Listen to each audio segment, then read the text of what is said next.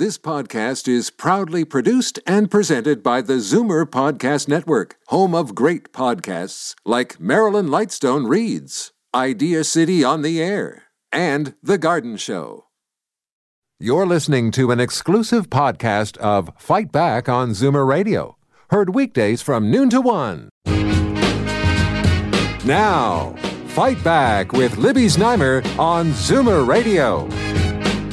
Good afternoon and welcome, and it's good to be back. I hope everybody had a nice, if strange, Passover and Easter holiday, and that everybody still managed to celebrate some way.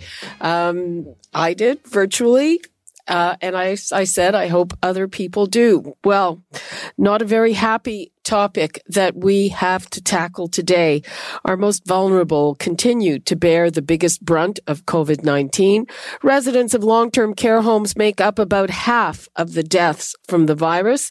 Amid staffing shortages and terrible conditions at some of the homes, the worst case is a private home in Montreal where 31 residents died and others were abandoned and left in their own filth, sometimes without food or water, while staff abandoned their posts and the owners allegedly withheld medical records until the government got a court order. There may be criminal charges in that case. Here at home in Ontario, 86 long-term care homes are experiencing outbreaks, and 114 residents have died of COVID-19 related deaths. That includes the Pinecrest Nursing Home in Bobcaygeon, which has seen 29 of its residents die.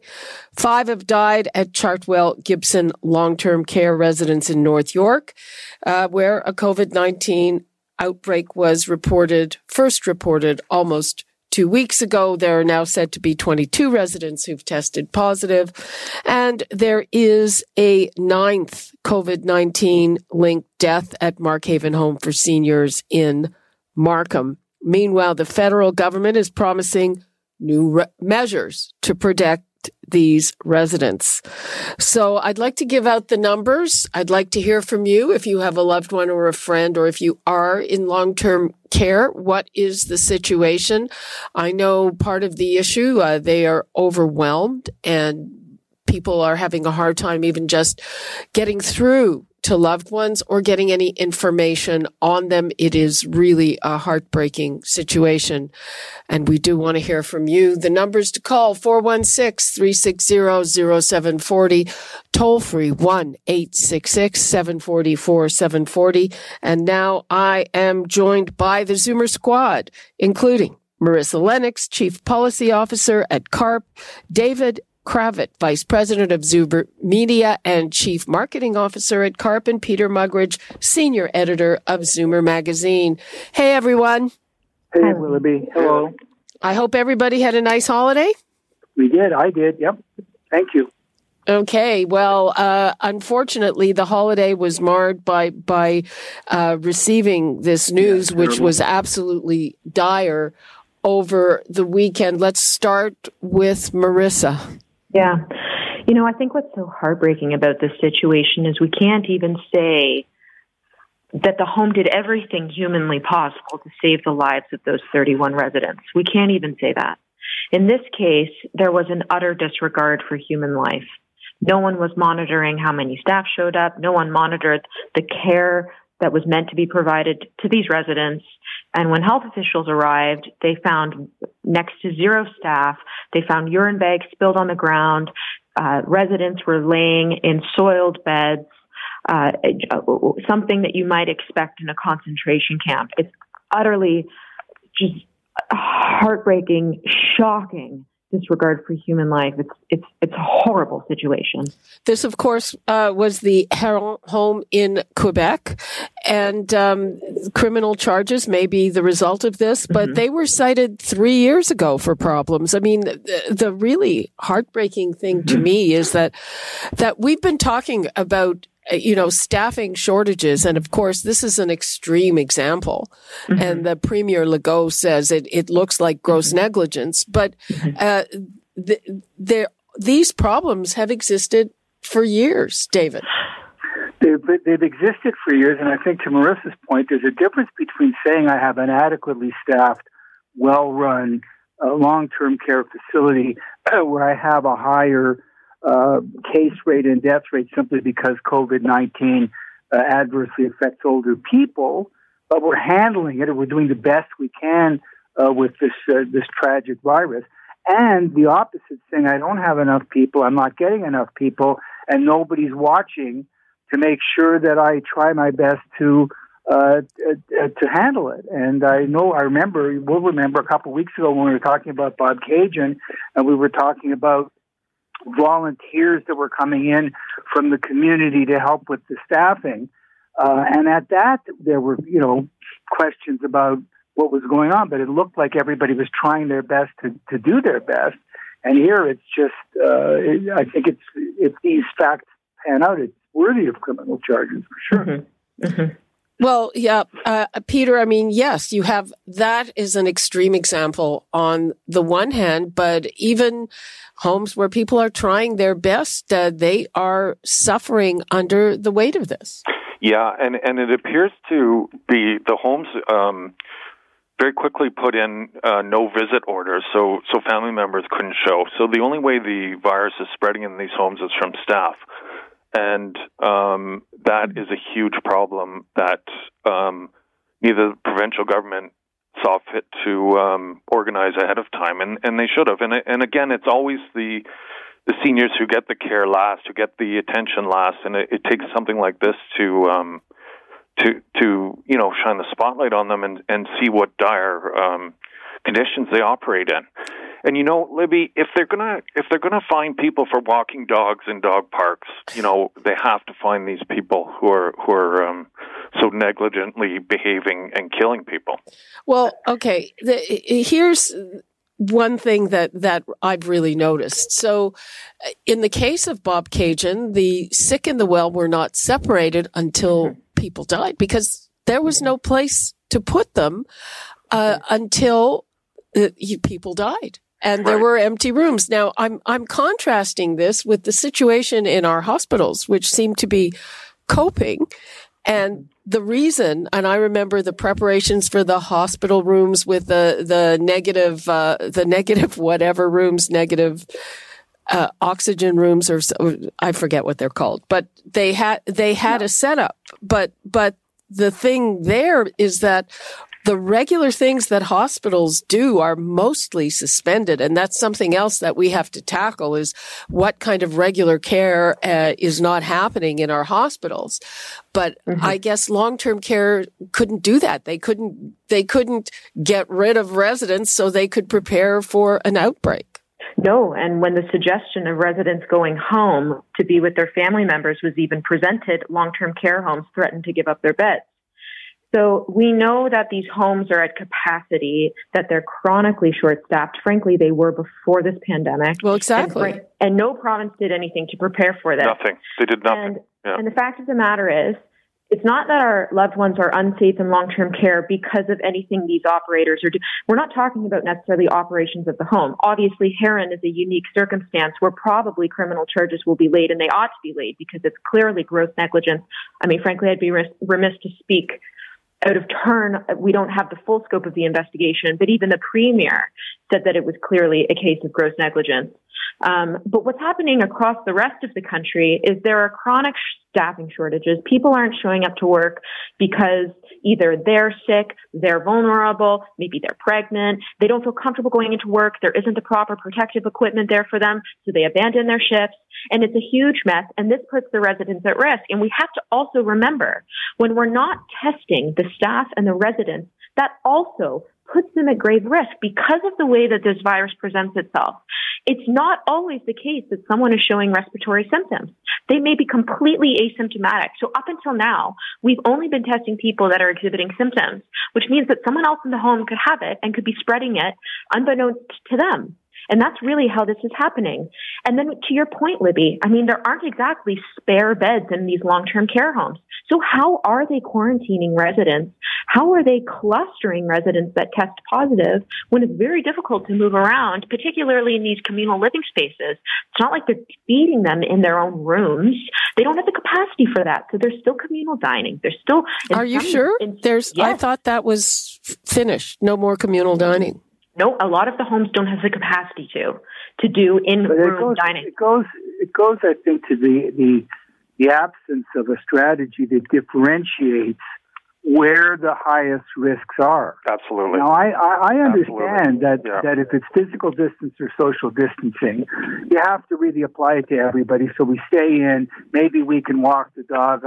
I live on a busy street where there's dog walkers all day long. I'm seeing from my front porch, but they're keeping a distance. You put down tape on the sidewalks outside the store. So it really applies to everybody. But why didn't they spin off a separate planning group right at the beginning to say, wait a minute, this is going to hit long-term care facilities harder. These people are much more vulnerable. And by the way, this seems to be universally. Nobody saw this coming. You might just be interested. I read a report in the Times of Israel, of all places, this morning. 110 deaths total in Israel, 35 deaths in nursing homes, so almost 40% of the total. And the Minister of Health has ordered an investigation. Why weren't we ready? Why didn't we do more? What should we have done differently? So it looks and they've been in lockdown, longer than almost any other country. Longer than us. And you could say, okay, relative to their population, I'm not poo-pooing 110 deaths, but huge ratio in nursing homes. And now they're starting to ask questions about, hey, what's going on here? There wasn't any strategy that I can discern. Where do we send the testing kits? Do we just spread them out over the whole country? Is there a task force, a flying squad, a SWAT team that is dealing with nursing homes to save lives there where it's most vulnerable? Well, we know the addresses, we know the buildings. It's a known discernible number. It doesn't appear, it appears to have caught everybody short. I'd like to take a call from Natalie in Scarborough. Hello, Natalie. Hi, Libby. Hi. I just wanted to call. My mother's in that Gibson Chartwell home. Okay, yes. That home is one of the best in the city, and I think I've called you on it before saying that. They do the temperature test 3 times a day. They're checking their breathing 3 times a day. They have been locked down for 3.5 weeks. So prior. So I can't say that they weren't ready. If it came in, and I know how it comes in. I mean, the people work in more than one place, some in hospitals, some in other care homes. I get it, and I'm petrified for my mom, but I know she's given the best care. And I call her, probably my kids and I call her 6 times a day to make sure she's still okay. Well, that's great that you can get through, because we've heard horror stories about people can't get through. Pardon? I made sure she had a phone in her room. Right. And that she's capable of answering it at all. Absolutely. Absolutely. She's fine in that respect.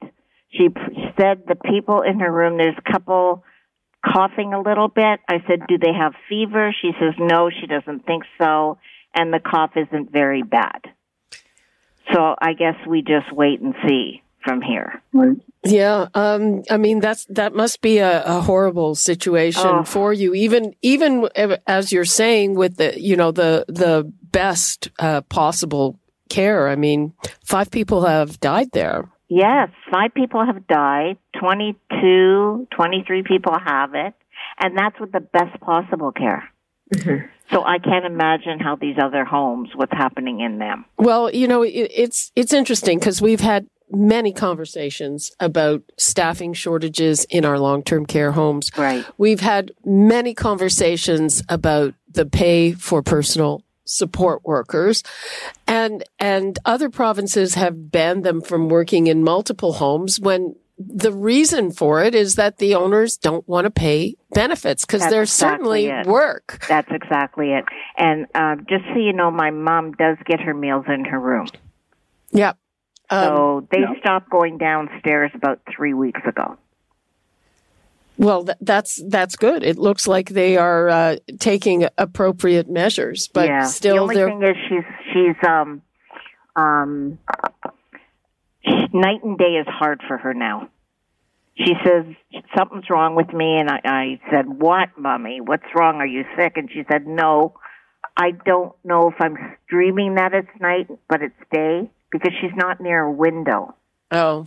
Well, you know what? Yeah. A lot of people in their prime aren't really sure what day it is now, being cooped up at home. I think that's a general problem. Yeah, Maybe she'll feel better if you tell her that. Okay. Thank you very Natalie, much. Thanks for your call, and you know we're going to be covering this a lot, so feel free to keep checking in with us. We want to hear from you. Thank you. I will. Okay. Take care. Bye-bye. Bye-bye. Well, there you go. The situation is tough all around. I mean, should if the government says long-term care home workers can't work at more than one home, I guess that would force the hand of the owners to hire people with in a full-time capacity. And that would be a good thing. The practice of staff working at multiple residences, including private residences, does increase the risk of spreading infection. So to your caller's point, families are barred from visiting patients, even though they've been in isolation. But you have these healthcare workers that are in and out of homes, and this does present a threat to the residents.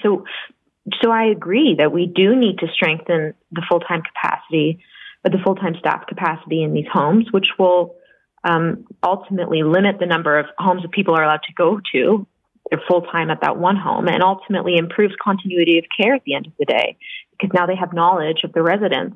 I mean, I was really glad to hear that caller say that she does believe that the home is taking every step possible. And the expectation is that the homes do take every precaution possible to make sure that they mitigate the spread of this virus. Fact is, it's hard to control the spread of COVID-19 in communal living settings. But that isn't a comment on the fact that a lot of the homes are taking every step humanly possible to test temperatures to make sure that their patients are healthy, and where the province can step in and make sure more testing gets to these residences, then that would be a very good thing. David, you were saying there was no preparation. I mean, other than the fact that every flu and probably every disease is more dangerous to a frail older person, for sure. We didn't hear that this one particularly targets older people, until quite recently, I guess. And that was evidence out of China, which I would say is to be looked at with caution at the best of times. Well, I think we were basing the vulnerability of the elderly as much on Italy and Spain, and it's proven to be true here. My complaint, and I'm echoing, in response to the caller, who I think we are glad to hear that particular facility is well run and is vigilant, and nobody's saying that the whole industry is careless or that there aren't any nursing homes. Mm-hmm. We're tracing it back to whether the government had a strategy to help and to verify that the right resources were in place, and they would have checked off that particular facility and said, okay, everything's fine here. What about the next one? They don't appear to have done that. They appear to have had a one size fits all, and they have the resources, as Marissa said earlier, or Peter rather said earlier, to give you a fine if you're walking your dog too close to a park, but not to deal with this. And they should have recognized right at the beginning, if the elderly are more vulnerable because of the nature of the virus itself, where are they most concentrated? Here's a sector we have to take a look at, and we have to spin off a sort of sub-strategy for this, and that's what they're scrambling to do now, and that's what they did not do at the beginning. Well, as I said, there was a big space issue. It's not like a hospital where they basically cancel everything that is elective. And I think, borderline elective would describe a lot of the things that have been canceled. So where do you put them? I think that you did put your finger on one thing. Perhaps if they had made it easier for people to take their loved ones home, without a consequence, that might have made a difference. But, all of this is hindsight. And these are very difficult situations. And Peter, I mean, the really heartbreaking situation here, it doesn't affect elderly residents, but the disabled adults at that home in Markham where the staff basically walked out, even though at that point they were offered double pay and being put up in a hotel because there was an outbreak there, and these vulnerable people, they need total care. Yeah, and that's just a microcosm of what's going on in the whole sector. And I've been monitoring Twitter today, and there's a lot of talk about do we now need to incorporate nursing homes into the Canada Health Act? We sort of let them operate with very loose supervision. Private ones have their own body they report to. There doesn't seem to be any sort of control over. Oh, that's not. There are strict guidelines for nursing homes, and both the not-for-profit, and we are going to be but there's no inspection. There's no it's very easy to get around all these guidelines and inspection measures, and you're alerted a month ahead of time when the inspector's coming, and there's a lot of ways they can play it, and there's a lot of talk on Twitter now about maybe it's time to get serious about regulating these homes and do it with more power rather than these sort of If anything, it's an issue of enforcement. I think the guidelines are all there, the rules are all there, but who's the enforcement, it, though, right? The enforcement is perhaps the lax part. And again, with this Heron home, they were cited in 2017. Exactly, they were cited. So, but what happened to them? They're still operating, right?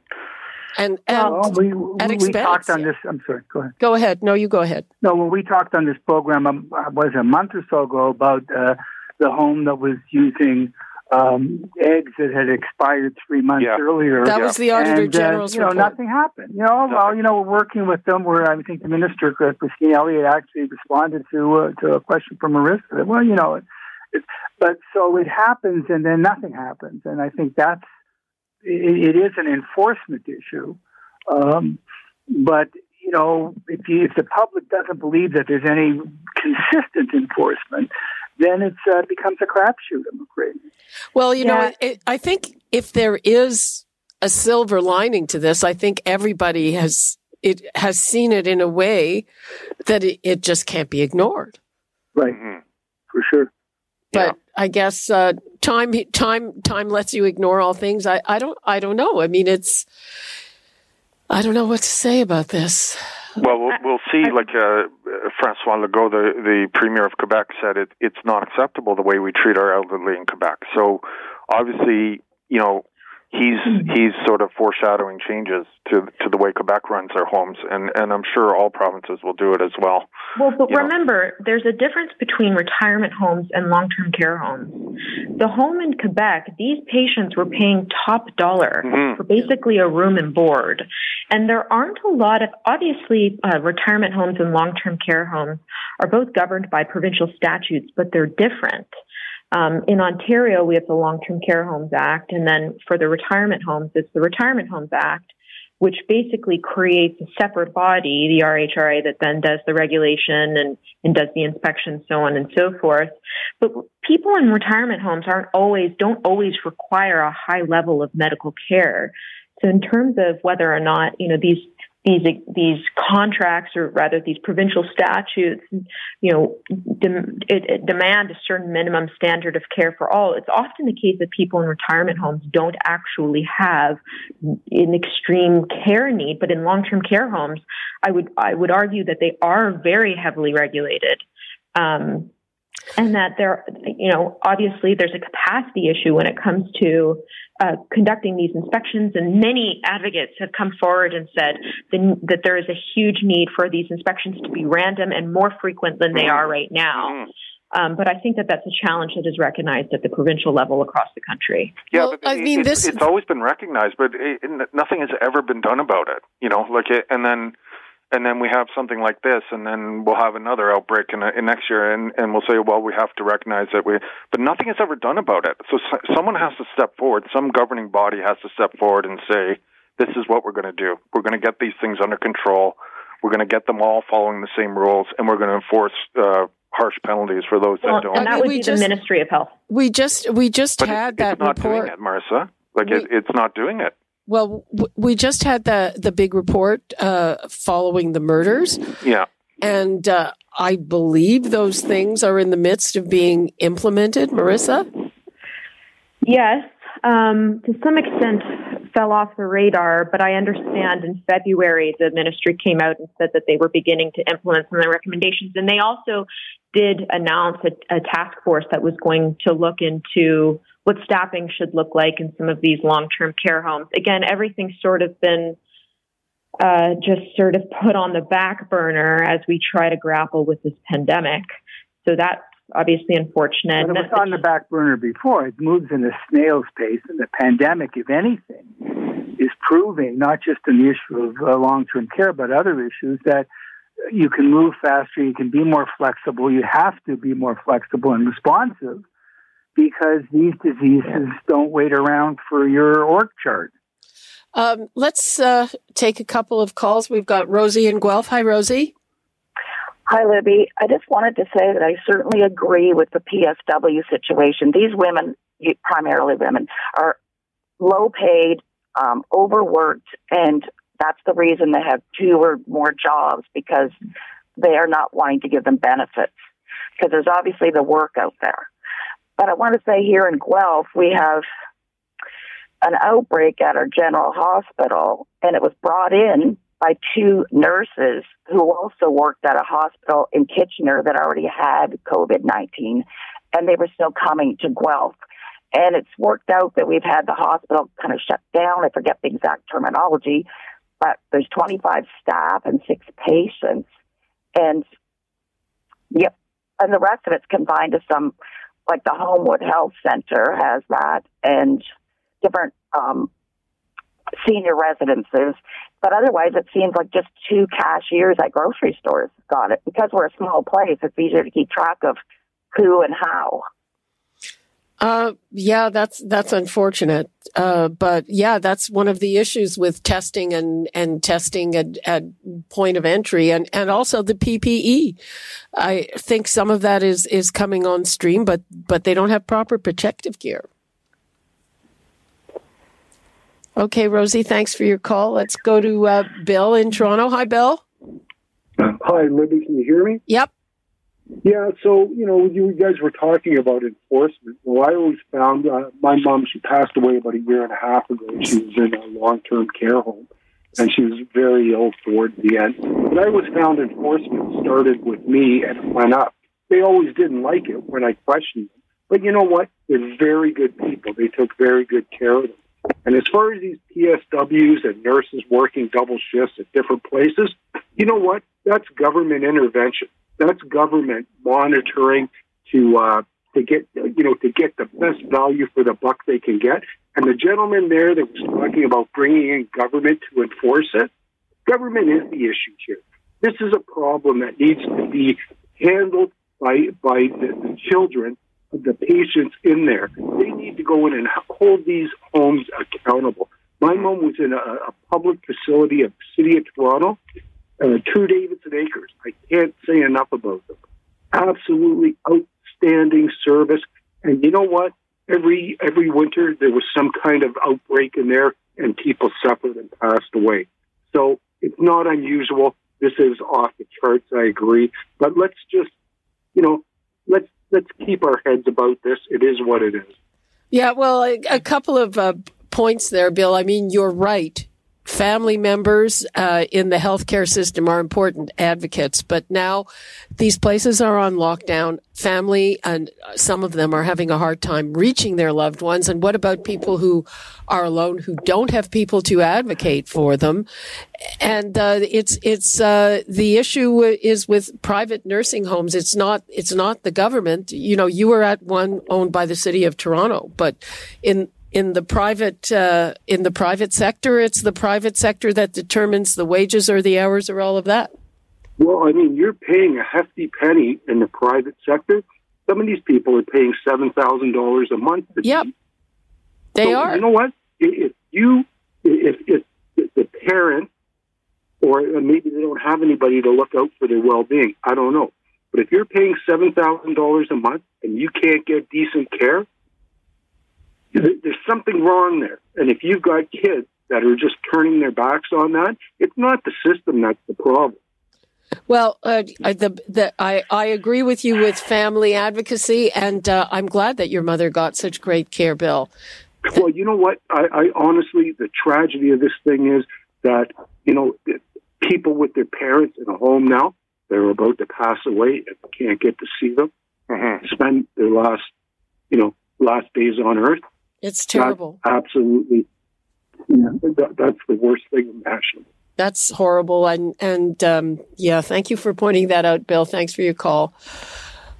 Okay, yes, that's another thing, the isolation, and the isolation alone will make people's condition deteriorate. And on that cheery note, it's time to wrap things up. Let's have some final thoughts from you, Peter, first. Well, again, I always pitch our website, everythingzoomer.com. We have ongoing coverage of the COVID pandemic, and we also have a few stories that aren't related to COVID. So just if you want to, clear your head a bit, we always have a couple stories, including Gordon Pape's which stocks should we hold on to during the pandemic. So I think that's a helpful story. Yeah, I think that too, yes. Yeah. David? Well, I think that I think the callers had some very interesting perspectives, that there is a high level of confidence in well-run homes and good service and people working hard and let's admit, double shifts around the clock to try to provide the best service. But I still think that whether it's enforcement or just resources or funding, it's a category the government has just got to pay more attention to. And I know at CARP we're going to be putting pressure on in the future to see that happens. And Marissa?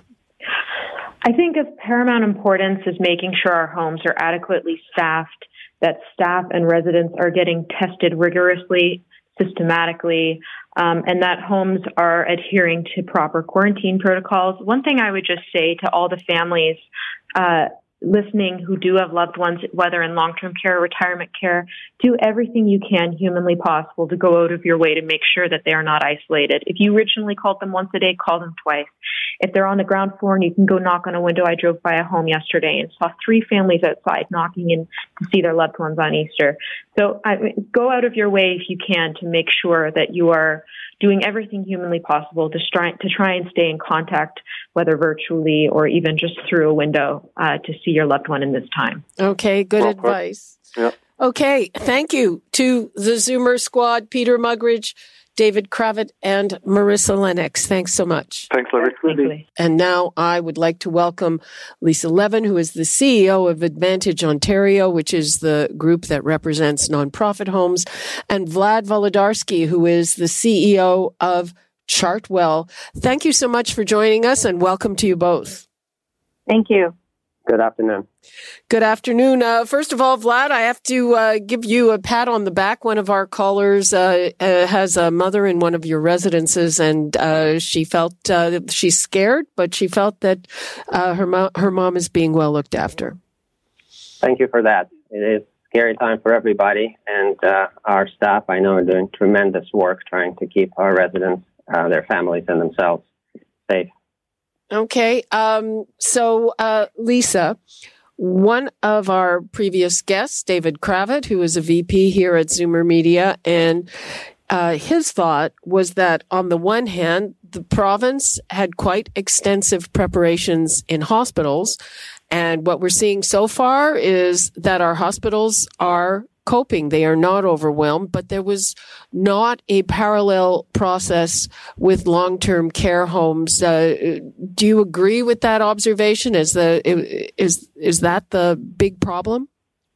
Well, Libby, we're just following what we're told from the Chief Medical Officer of Health. So early on, visitors visitors were restricted from long-term care. And then screening was taking place. And now there's more stringent requirements for testing and wearing of masks. So, I think that if these things had been put in place earlier, it could have indeed prevented some of the outbreaks that we've been seeing. Vlad, would you agree with that a planning process for this particular sector would have avoided some of this sickness and death? Well, I think we're in the unprecedented situation. Nobody could expect the outbreak that is happening, or pandemic really, that is happening across the world. I would commend the government on their impressive and pretty decisive responses. Could have things be differently and the outcomes would have been better? Probably. I think we are where we are today, and we need to focus at the task that we have at hand and trying to keep our residents, families, and staff safe and move on. Lisa, is staffing a huge issue at most of the facilities in your group? It's definitely challenging, but I have to tell you the staff are unbelievable, and I my heart goes out to them, and I thank them so much because they're so committed. But yes, for sure, when you have an outbreak in a home, then staff have to go in isolation, or some of them have difficulty getting childcare, and so staffing is down in homes with outbreaks. And so we are trying to work to find solutions for that, and we have some really great initiatives that we have put forward, and also the government has come up with a really good website to help recruit people. Are you seeing retired nurses and personal support workers come back to work, and medical students? That's what we've been hearing about. Yes, all kinds of people are pitching in across the province, and it is really inspiring to see how in such dark times we have what we call bright lights. Do you have any idea how many or what kind of percentage are people who have been seconded, shall we say? I don't know the numbers. I can tell you that around 4,000 nursing students have come and started working in long-term care homes across Ontario with an initiative we have with the Registered Nursing Association. I think around 280 personal support workers have been redeployed and are working as well with long-term care. And registered practical nurses, I'm not sure the number, but we're working with their association too. And we also have 70 dietitians on standby through Dietitians of Canada who are ready and willing to take on those roles. So it's been really amazing, and government has been acting very fast, and I've never seen them work this fast. It's been quite incredible. Vlad, what about staffing on your end? Yes, there are challenges in certain places, that is for sure, but I was so impressed with the reaction of the communities and the staff at our homes. I mean, people are certainly going above and beyond, and we're trying to do everything possible to accommodate them. But the outpouring of support that we've been receiving from the residents, families, and staff is just encouraging and fantastic, and certainly gets our staff going in these extremely difficult circumstances. Now, again, we heard from a woman whose mother is in one of your facilities that they stopped serving meals in the communal places, but I've also heard that that's not possible at all homes. Lisa, what about that measure? Yeah, so homes are doing different things depending on what their capacity is. So some homes are continuing to serve in their dining rooms, but they are bringing people in shifts so that there's a lot less people and they can maintain physical distancing between themselves. Obviously, if there's an outbreak, then people eat in their own rooms. And then even without an outbreak, though, some homes are doing things like breakfast in bed. You know, they're trying to make it sound like a fun thing. And there's a lot of creativity going on in the sector, and our members are sharing all kinds of best practices with each other. We're going to be hearing from federal officials this afternoon about new measures for long-term care homes. Now, one of them is something that's in effect in other provinces, and this is forbidding people who work in long-term care to work in more than one home. Vlad, how do you feel about that? Well, it's needs to be balanced, right? This is certainly an important measure from the infection prevention point of view, where you have you're lowering risk of cross-contamination if you have people working at one home. The reality is, though, they're still going back home and they're interacting there in the community, so you're not completely eliminating the risk. This needs to be balanced with the possibility where in some homes we will have not enough staff to take care of people, and in some other homes you might have too much staff. And so that needs to be balanced as well. So the idea is a good one. It's the implementation that I'm worried about, and that needs to be thought through very carefully. What about the financial aspect? I mean, what we're told is that the reason that a lot of workers don't have full-time hours is an issue of benefits. Can homes afford to pay them more, basically?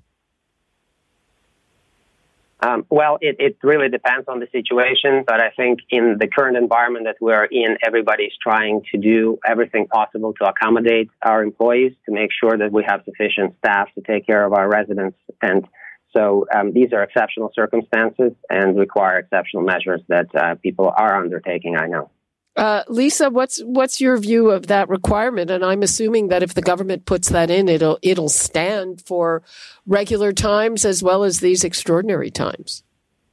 I don't know if it would stand for regular times, but certainly it's a very important measure to put in place to reduce the spread of infection.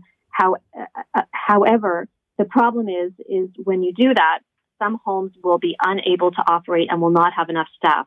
And that reflects a situation in long-term care where we don't have enough funding and we don't have enough staffing.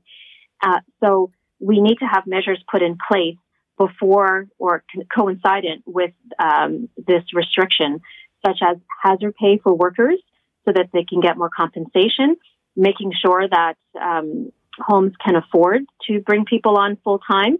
And we need to look at as many options as possible to bring additional staffing into the sector. I'd like to take a call from Paul in Etobicoke. Hello, Paul. Good afternoon, Libby. Nice to speak to you. Nice to speak to you. Okay, my wife works in a long-term home in Toronto, and one of the staff tested positive for corona. Mm-hmm. The staff obviously, remained home in quarantine, but the staff member did have contact with basically everybody in the nursing home. Mm-hmm. So the case in my wife's case is that they would like all the staff to be tested before returning to work. Okay, that makes... Yeah, if they're in the incubation period and they're at work, they could be spreading it to the residents, and they wouldn't know that. But they're basically telling them that unless you're showing signs, there's no need to be tested. But by that time, it could be too late because you could actually be spreading it, being in the incubation period. And it's like a catch-22 situation. I don't know. Well, I thought that they were, or this was the claim from the government, that they're ramping up testing. I mean, you're right. That makes no sense. So has your wife been told to come to work before being tested? Yes. All the staff there said, hey, we want to be tested because our coworker is positive. But they're saying, no, you don't need to be tested unless you start to show symptoms. But by then, it's too late. And so what is your wife doing? Is she going back to work? Yes, she's going to work every day. They are getting PPE, but at the same time, that period before they were, told about the other staff member being positive, that was like 10 days went by before they were told. So, what do you do, right? I believe, and she wants everyone tested before they enter the nursing home, which makes sense. Thanks, Libby. Okay, thank you for that. That's pretty disturbing. Lisa, do you have anything to say about that? Yes. So we have been asking for the government to do testing, to have more testing. And so because of that, they did change the rules. So now they're going to be testing people more broadly. So if someone in the home, either a staff or a resident, has COVID-19, then they will test the residents who are, if it's a resident who's sick, residents who are in the room with that person, if they share a room, or residents in rooms around it. And all the staff who have had close contact with that resident or that staff will have to be tested. But when? I mean, this situation seems like it's happening now, and those tests, I mean, according to what Paul said, no tests. Well, so that's a problem, and Paul's wife needs to talk to the management. So this is a rule that came out very recently, and at the same time, homes need to be able to have enough swabs, and they need to have people to come in and help them do the testing. So it's possible that the home has been trying to get this, and they're waiting on it. So I'd be happy to help if, afterwards you want to get the name of the home, and if it's one of my members, I can look into that. Okay. I hope that Paul is still listening. I didn't want to get the name of the home on air for obvious reasons. Vlad, do you have a comment on that? I agree with you that the wider spread testing is a better way to go and maybe a solution to our crisis overall. And so the more of that we do, the better it is. I understand that there are constraints on government resources to do that. I understand that in the early days of this pandemic, it was taking a very long time for these tests to come back. It seems to be a bit faster now, and they are testing more people now. And so that's a good sign. But I'm pretty certain they cannot test everybody immediately. And so it's unfortunate, but that takes time. So I do think that this is a great solution to have more tests out there for particular long-term care and retirement home staff and residents. Well, in that case, it sounds like the barn door was closed after the horses left. If this situation is 10 days into it, I mean, it's just. We just heard this morning about a new kind of test from a company in Ottawa that gives a result in less than an hour. But whether the right people have the test, that's another story. And what about the PPE, the protective equipment? Lisa, are your homes, do they have enough? Well, it's been really challenging, Libby, and some of them have enough, and some of them have been really struggling. So we've been working closely with the province. They've been securing more PPEs, and so they're flowing them to our homes because our regular suppliers don't have them. But the amount that's been coming to homes has been trickling in. So they do have the PPEs, but it's been tough to get them. So do they usually just order on their own, and now they're going through you and the province? They usually order on their own, and now they have to go through the province.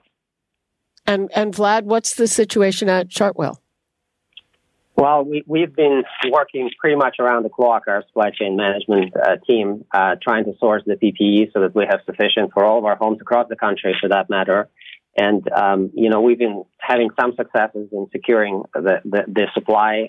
So we are mandating now PPE use in all of our retirement homes and long-term care homes. The government had helped a little bit when homes went going into outbreak, and they're supplying PPE in those cases. This is certainly a challenge, and will probably continue to be the challenge for some period of time. There are a number of initiatives that I know people are putting together and making groups together to put the orders through so that the PPE can be sourced and available for all healthcare workers. But at the present time, it is a challenge. And do you know, is any of it, we know that a number of local companies have retooled to make this. Have you already received any from there, or are these mostly sources from China and the United States? Well, we're looking everywhere. So we received some locally. We've ordered quite a bit from overseas. It just remains to be seen when it's going to arrive. The lead time for these orders is pretty long, and the need is here and there now. And if there's anything our government can do, maybe one of the top three things is to provide priority access to retirement and long-term care sectors to the PPE supply that they have. Okay, yeah, we're running out of time. Lisa Levin, what is the priority for you? Well, the priority is that we need to keep with the PPE. We need to ensure that staff have the right equipment, and we need to make sure that as many people as possible in the homes are tested. We also have to look at other environments, though, that aren't getting support. like supportive housing and assisted living for seniors. They've been completely ignored, and I'm concerned that there could be a big problem coming up in that area. Yeah, you're right. We haven't dealt with that yet. Thank you so much, Lisa Levin, CEO of Advantage Ontario, and Vlad Volodarsky, the CEO of Chartwell Retirement Residences. Thank you for updating us, and we will probably talk again soon. And that is all the time we have for today. You're listening to an exclusive podcast of Fight Back on Zoomer Radio, heard weekdays from noon to 1. You're listening to an exclusive podcast of Fight Back on Zoomer Radio, heard weekdays from noon to 1. You're listening to an exclusive podcast of Fight Back on Zoomer Radio, heard weekdays from noon to 1. This podcast is proudly produced and presented by the Zoomer Podcast Network, home of great podcasts like Marilyn Lightstone Reads, Idea City on the Air, and The Garden Show.